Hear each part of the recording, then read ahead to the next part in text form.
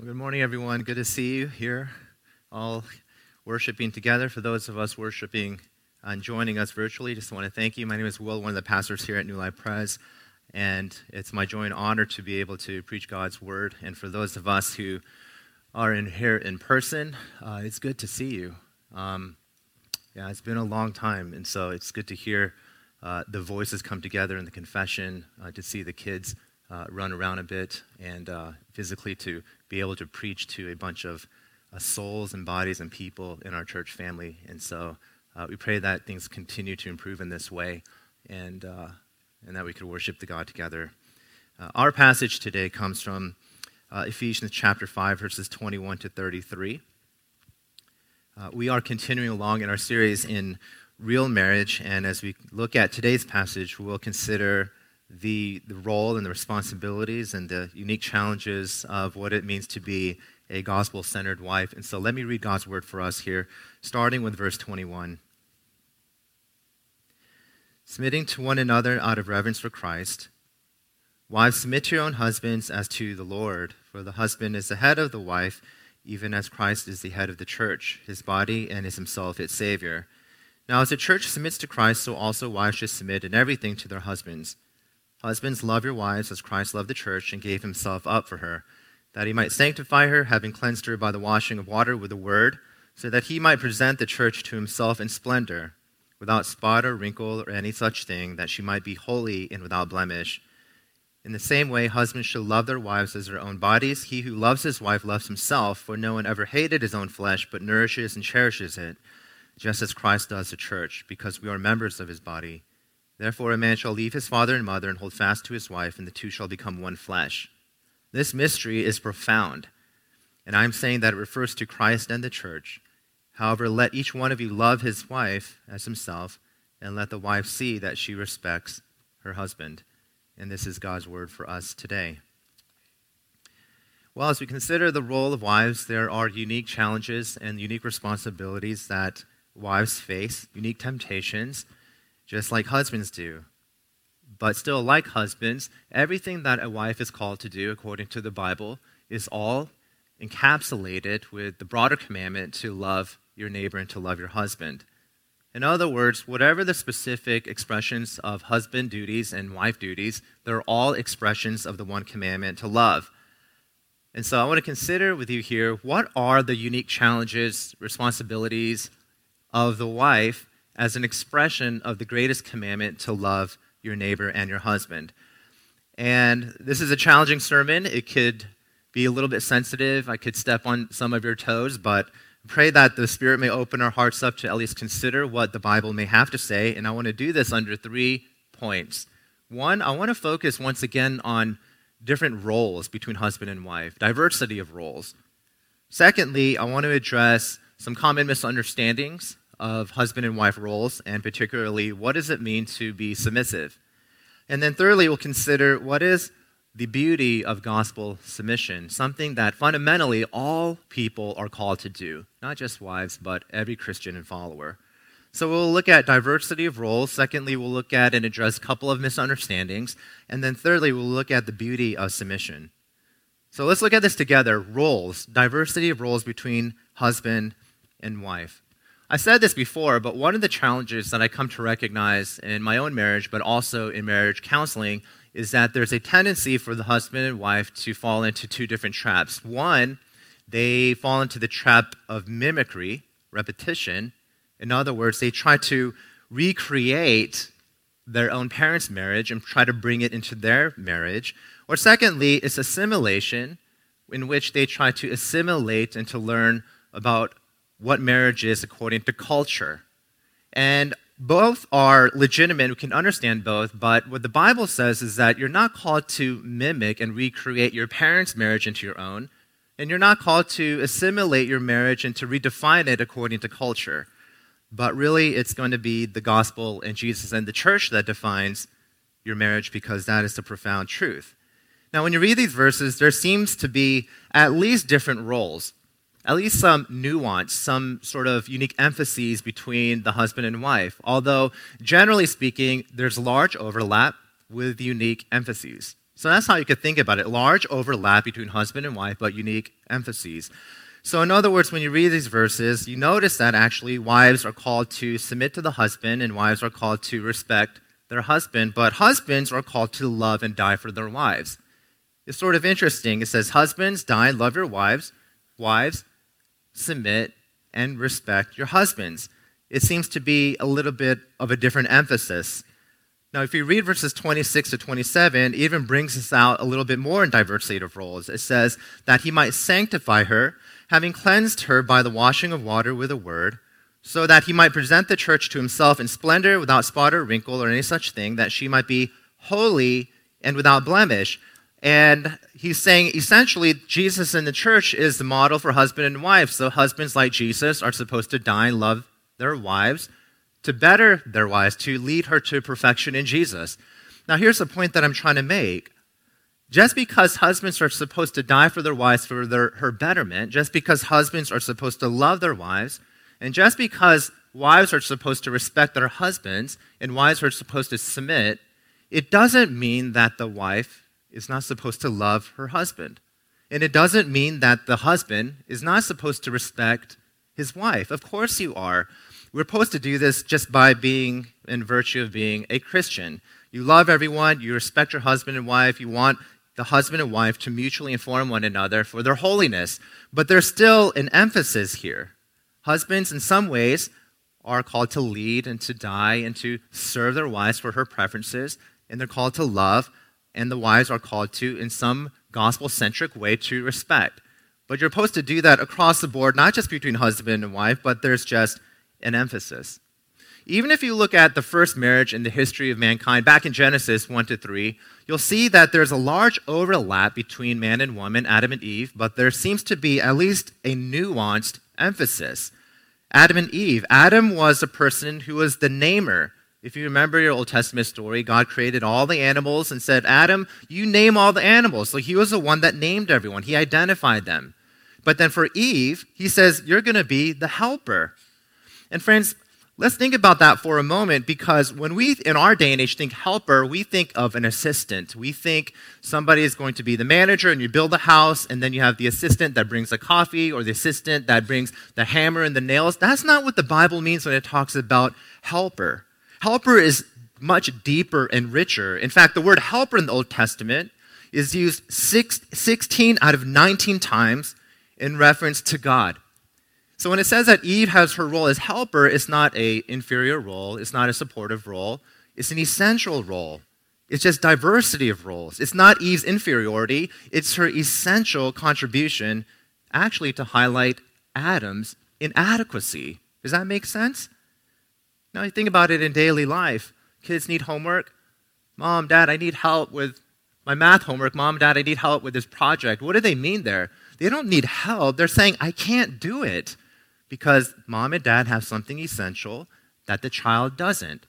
It happens in all of life. There's so many things I can't do. I can't fix things around the house, and I say, I need help fixing the sink. I don't mean I'm going to do it and someone pass me the wrench. I'm saying I don't have the ability and the resources, the skill set to do it. So in the same way, when that word helper identifies Eve's essential contribution, it's not saying that it's a secondary assistant. It's saying that Adam by himself is inadequate, and Eve has essential gifts and resources that are necessary in order for human flourishing to happen.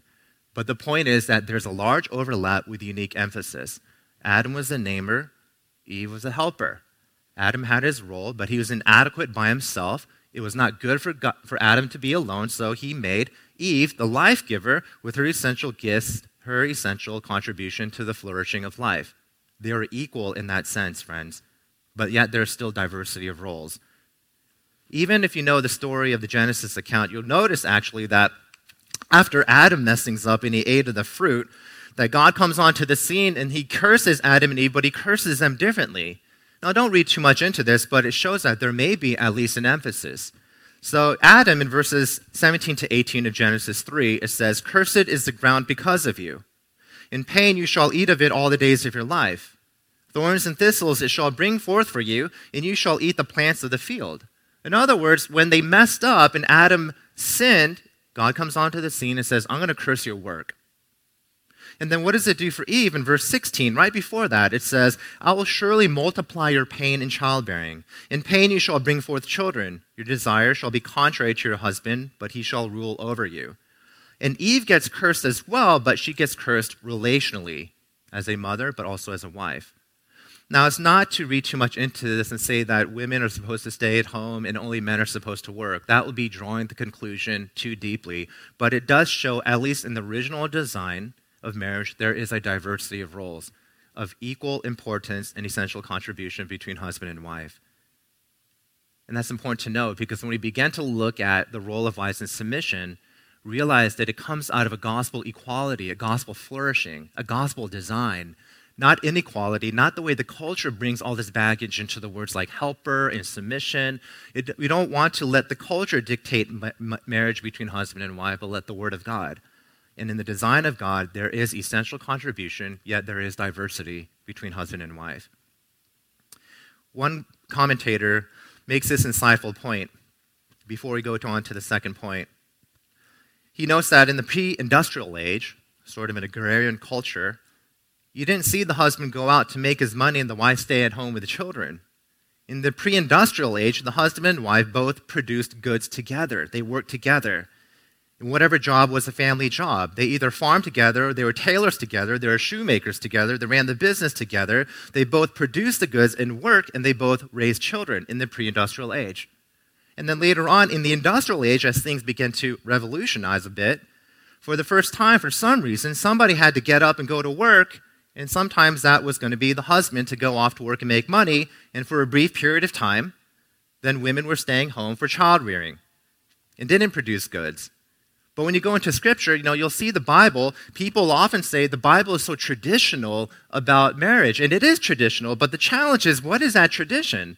Husbands go out to work and wives stay at home with the kids? Well, that's the industrial age, but even before that, there's a decade and a season in which both husband and wife went out together. So what is the tradition according to culture? Well, the point is that the tradition is what the Bible says in Jesus and the church.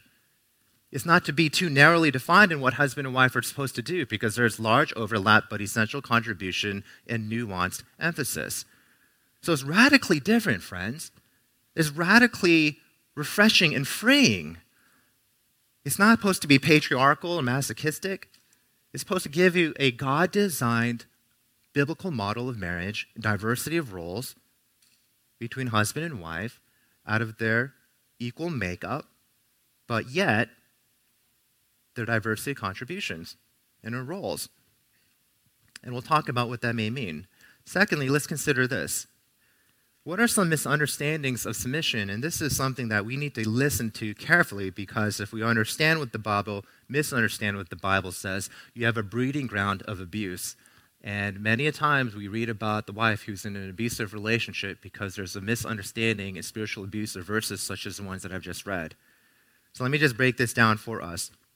One, I want you to look at these verses and realize that there's a relationship between husband and wife, one flesh, head and body. There's an organic unity. So there's diversity of parts, but at the same time, they move together. They communicate and talk together. That's the implicit application of this metaphor. Head and body, but they move together. And a lot of times, submission becomes distorted and marriages break down because they misunderstand that metaphor of head and body, and they move in different ways that break down this relationship. In fact, marriages can break down in one of three ways that help distort the understanding of biblical submission in head and body. One way that marriages tend to move is that they move towards each other, or they move away from each other, or they move against each other. And what I mean by this is that you can move towards each other, not in a gospel-centric way. You move towards each other because the wife or husband is a people pleaser. So wives do everything the husband wants because their understanding of submission is actually domination. Wives have to heed every command. They can't say anything. They just do everything that the husband says in the name of biblical headship. They do everything the husband says because they fear his wrath, his anger, his abuse, and they desperately crave, in a codependent relationship, his acceptance. So they move towards one another. Another way submission breaks down unbiblically is because they move away from each other. Out of fear, out of comfort, out of autonomy, They drive each other away because this idea of submission has been so broken and brutal that they can't have difficult conversations, they can't communicate, and so they move away. Or the third way is that they move against each other in this fight for power because submission seems to be a power play. So they fight, they criticize, they move against each other with power and anger. Husbands can be cruel tyrants, demanding, controlling. Wives can be critical and controlling as well. And everything is about who gets the last word and wins the battle. But that's not biblical submission. That's not head and body. Head and body is this. It's not about moving towards one another in people-pleasing, nor moving away from one another in autonomy and comfort. It's not moving against one another in power. It's moving together with each other, pursuing their God-given vision of pursuing Christ. Now, what does this have to do with misunderstanding submission? Well, if you misunderstand submission, there are a couple of things that we can consider about misunderstanding submission. If you look at verse 28, it says this, "In the same way, husbands should love their wives as their own bodies. He who loves his wife loves himself." So they don't move toward each other in people-pleasing, away or against, but they move together. Someone once said, Christ demonstrates leadership in the church through service, a service that has marked by self-sacrifice, in dying and rising again to rescue the church from the church's own sin. And in turn, the church responds to this in faith to Jesus' leadership. They move together in that perspective. So what are some misunderstandings of submission? Well, first, submission doesn't mean there's no correction. Some wives feel, or husbands in fact feel, that wives can't correct their husbands because it's improper, it's a sign of disrespect. Never correct your husband because that's a lack of submission. That's an unbiblical notion. Correction is a basic responsibility of love. To love your neighbor is actually to correct them in gentleness, patience, kindness, and endurance. And you certainly do more for your husband, not less than you do for your neighbor. So biblical submission means that you should lovingly correct your husband. You should speak up. Secondly, some people think that submission means silence and non-communication. They think if you submit, you can never speak up. But again, that's an abuse. That's an unbiblical notion. Love, biblically speaking, speaks. It shouts, it talks, it exhorts. It corrects. It says no to evil. It's an advocate for justice. Love actually is very vocal. It has a lot of expressions. The Bible never advocates fearful, mousy sort of silence. It may advocate out of love, holding your voice for now until you could deal with it later, but that's different from saying, if you want to submit, never talk back to me, never speak. Now, a couple other things about the misunderstanding of submission. It has nothing to do with intelligence. In fact, oftentimes, wives are much more intelligent. It has nothing to do with giftedness. Again, in fact, most women oftentimes are more gifted than the men. Not about talent. It's not about dignity. They are essentially equal in their makeup, imaging forth God's image, husband and wife. It's not about dignity. Male and female are both equally the image of God, and both have equal respect, honor, and dignity in God's biblical design. Submit does carry a lot of baggage in our culture, but biblical submission is not degradation, not tyranny, not inferiority, certainly not oppression. Paul also is not saying that all women need to submit in this way to all men. It's very specific. It's wives encourage the leadership of their husbands. Submission also doesn't imply the wife is not capable, as I've said, that she cannot have her own thoughts and her own opinions and disagree, cannot offer her own perspective. It doesn't mean that women and wives cannot have a superior opinion, which is oftentimes the case, or superior intelligence or giftedness. Those are all misunderstandings of submission and the way that husband and wife move. But last but not least, let's consider then, what is biblical submission? What does it look like? And this is challenging, I'll be honest. I think it's always weird for a male and a husband to come up and talk about what the wife is supposed to do, so I'm trying to let the voice of God speak. I did send my notes on this particular section to a handful of wives and women, saying, here are my notes for this Sunday. Please let me know what works and what doesn't work. Please let me know what your thoughts are. And so I thought it would be good to get a handful of sisters, at least their perspective on what I'm trying to say here in the Bible. But the role of wives in submission. You know, I said last week in husbands, if there's one word that stands out as a husband's role, it's love. There, I believe, 7 times in the passage. Well, wives, it's a little bit difficult because if there's one word that stands out for the role of wives, it's submit, like we already addressed. But Paul in this passage addresses women first, and he says in verse 22, wives, submit to your own husbands as to the Lord. Now, at the heart of that word submission is this. It's not about a hierarchy. It's about a design and order. In other words, if God is infinite wisdom, infinite love, and he creates this world reflects his wisdom and his love, his purpose and design. Same way with marriage. If God is infinite wisdom, infinite perfection, infinite love, that means the way he designed marriage is wisdom, love, and perfection. There's an order there. And the way he wants to structure this order is in this idea of authority and submission. Broadly speaking, the Lord does not want wives here to do anything that he calls every Christian, even husbands, to do, which is to submit. That's why we keep reading this sentence, this partial sentence in every past 3 weeks in verse 21, submitting to one another out of reverence for Christ. Well, who is he talking about in verse 21? He's talking about everyone.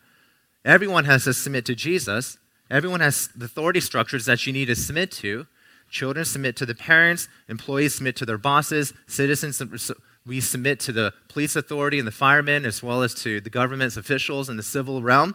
This world is built on an idea of submission because the authority structure is supposed to, in an ideal world, reflect the authority of God. In the same way that it is with marriage. It expresses itself in different ways in different contexts, but here Paul is talking about how does this beautiful expression of encouraging leadership express itself with wives and husbands. But submission, friends, ultimately is about ordering and arranging your life in God's design and wisdom. It's humble recognition of a design given by God in his order, in his wisdom, and his love. It's a position of honor because your submission for all of us is a humble acknowledgement that God is the Lord of life and we all submit to his purpose and his plan. And so, everyone is called to submit. And here, in this particular relationship, wives are called to encourage the leadership of their husbands, to lead them to Jesus, and that she would encourage and gently build her husband up in that particular role. Now here's the question, friends. What does that really mean and what does it look like? Well, I don't really know. It's not really formulaic. But at least it means this. Based on verse 33, it says, let the wife see that she respects her husband. Respects her husband. That word there in the Greek, that word there, respect, is actually the word for fear. Now, it doesn't mean don't be scared of your husband. It means that in some ways you talk and you think and you move in such a way that you respect or you have a certain level of awe or reverence for your husband. Not to worship him in some people-pleasing idolatrous way, but to say God is the one who placed our marriage in this order and I should respect him in the same way that husbands are called to die for their wives. In other words, friends, submission essentially means that you acknowledge and joyfully encourage the spiritual leadership of your husband. And there are 3 particular ways, according to Winston Smith, a counselor at CCF, and it's just his suggestions. It's just his application. So just listen to it, chew it up, mull over it. Maybe you apply it, maybe you don't. He's trying to bring the gospel down to the everyday level. How do you do this? Well, he says you could do it in your thoughts, you could do it in your words, and you could do it in your actions. So how do you have gospel-centric submission? Well, it is to respect your husband, but how do you do this? In your thoughts, your words, in your actions. Now, in other words, when you think about your thinking, your words, it's about how you think about your husband even before you interact with your husband in the world. Your heart motives, your thinking, your thoughts. The first thoughts that come to your mind, are they generally ones of love? Are they about respect? Are they about how can I build my husband up in a way that he is not a leader as he should be? Remember, Eve had essential resources and gift sets that was needed for flourishing of humanity. She was an essential contributor to Adam to highlight not Eve's inferiority, but Adam's essential inadequacy. So what do you think about your husband? You may be smarter than your husband, more gifted. Your husband may not be the best leader. He may have a lot of sins, a lot of inadequacies, but you can sit there all day and just pinpoint all these problems with your husband. We all have them. But the problem and the challenge is that the gospel says in grace, your husband is imperfect. He's not Jesus. He's going to grow to be like Jesus, but he's not the Savior. He's broken. He's impatient. He's lazy. He doesn't lead, doesn't pray. I'm sure there's a long list. And so what do you do in that moment in your heart before you even react and relate? Well, maybe you think about your thoughts and pray, how can I build him up? Slowly but surely. How can I encourage his leadership? How can I even gently and lovingly, other-centeredly, maybe with words, correct him, encourage him in your thoughts? Secondly, it's about what you say to your husband, both in public and in private. And friends, by the way, this goes both ways. You know, the husbands are to do this as well. But here we're talking about the wives today. How are you supposed to do this? Well, in your conversations, in the way that you talk about your husband, in public and private. What you say about him to other people. Are your words disrespect or are they respect? In other words, if you disrespect your husband with your words in front of your kids and in public, why would you ever think that your children and people in public would ever respect your husband? If you're always saying, my husband's such a dud, he can't do this, he's so frustrating, he's so difficult. And yes, I know that husbands, you need to do this as well for your wives. Say, oh, you can't go publicly with your friends. My wife, she's such a nag, she doesn't understand, she's so critical, she doesn't do anything. Now, of course, you can't do that on both sides, but one way that you could respect and encourage leadership of your husband is to think, are my gospel words, both publicly and privately, do they respect my husband? Do they paint the grace of Jesus onto the center of my husband so that he could be built up? Because if your words are disrespectful, how can your family, your kids, and the people around you respect your husband? And last but not least, it is also your actions. And this is very diverse.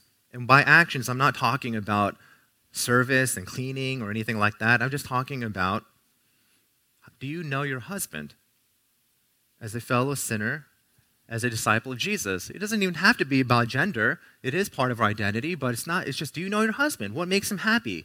What makes him angry? What makes him frustrated? Do you know your husband? Do you know the way that he likes to talk? Do you know the way and when and timing of when he wants to talk? How do you begin to express in your body language and your facial expression a way that encourages your husband to pursue Jesus Christ? Because they always say, according to sociologists, that 70 to 90% of communication is nonverbal. Do you know how that works? And how do you relate and talk? And how do your interactions and your attentiveness encourage the leadership of your husband?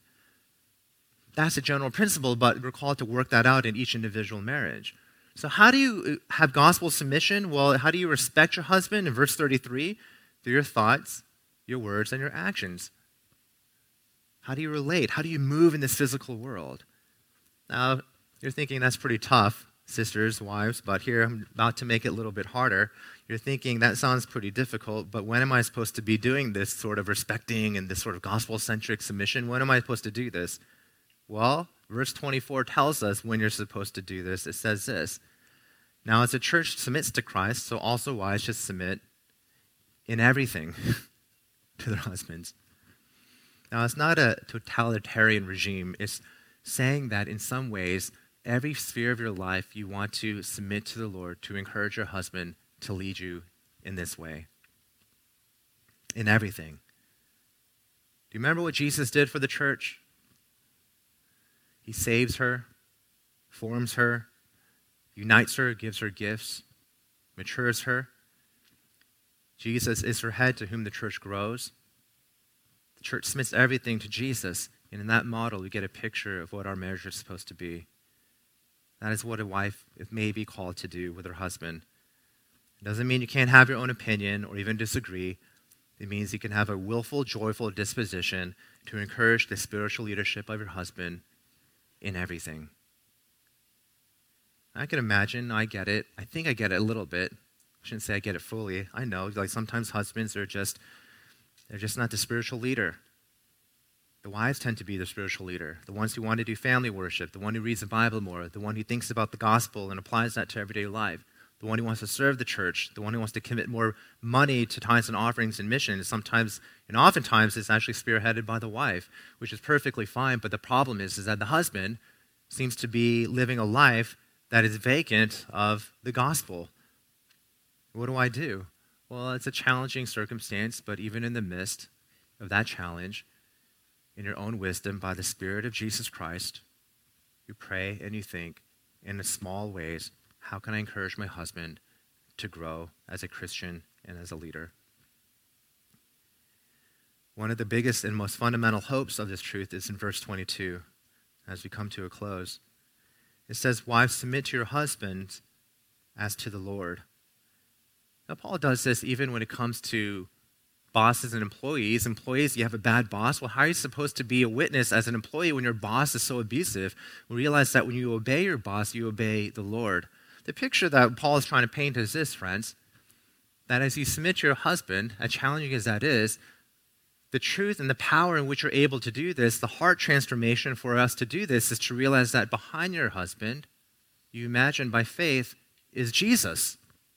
In the same way that husbands are supposed to die for our wives, but sometimes that can be challenging too, we do this because behind our wives is Jesus. Children, how are you supposed to listen to your parents when they don't understand? Because behind your mom and dad, when they're telling you to get off the iPad, can't hang out with your friends, go do your homework, stop acting up, eat your vegetables. Children, how are you supposed to listen to your parents when it's so hard and you don't feel like they understand? Well, as best as you can, children, you realize that behind mom and dad stands Jesus Christ. And that's why if you're a boss, you treat your employees with equitable practices, if not gracious practices, but behind your employees is Jesus. Employees, you treat your boss with respect and try your best to be a witness, even if it's a broken system to some degree, because behind your boss stands Jesus. And that's what verse 22 says. As to the Lord, submit to your husband. It's not ultimately a submission to your husband. He's just a broken sinner like we all are, but it's to Jesus Christ. That's why verse 21 says, everyone submits to Jesus Christ. It is to the Lord, your bridegroom, your perfect husband, the husband that your human husband is not yet. And you submit to Christ for this. He gives you the power, the perspective, the joy, the hope.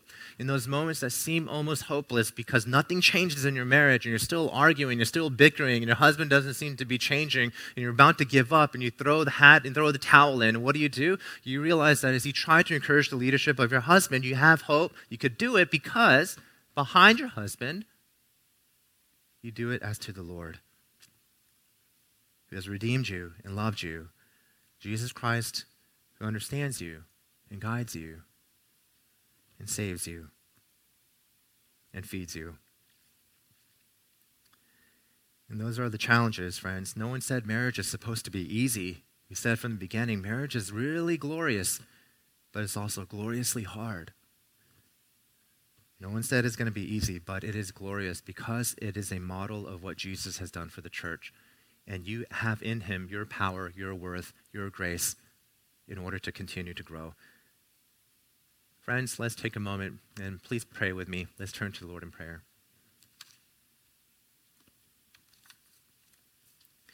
Father, we thank you so much for the grace that we received in your Son, Jesus Christ.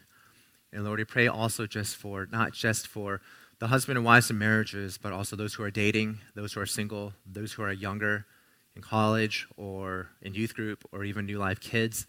We pray, Lord, that in each in our own ways we'd understand this glorious picture, this most intimate of relationships called marriage, and help us to grow into a deeper devotion and love to Jesus Christ, who is our husband, our bridegroom, as we are his bride. We thank you for this time, Lord, and we pray all these things in Jesus Christ. Amen.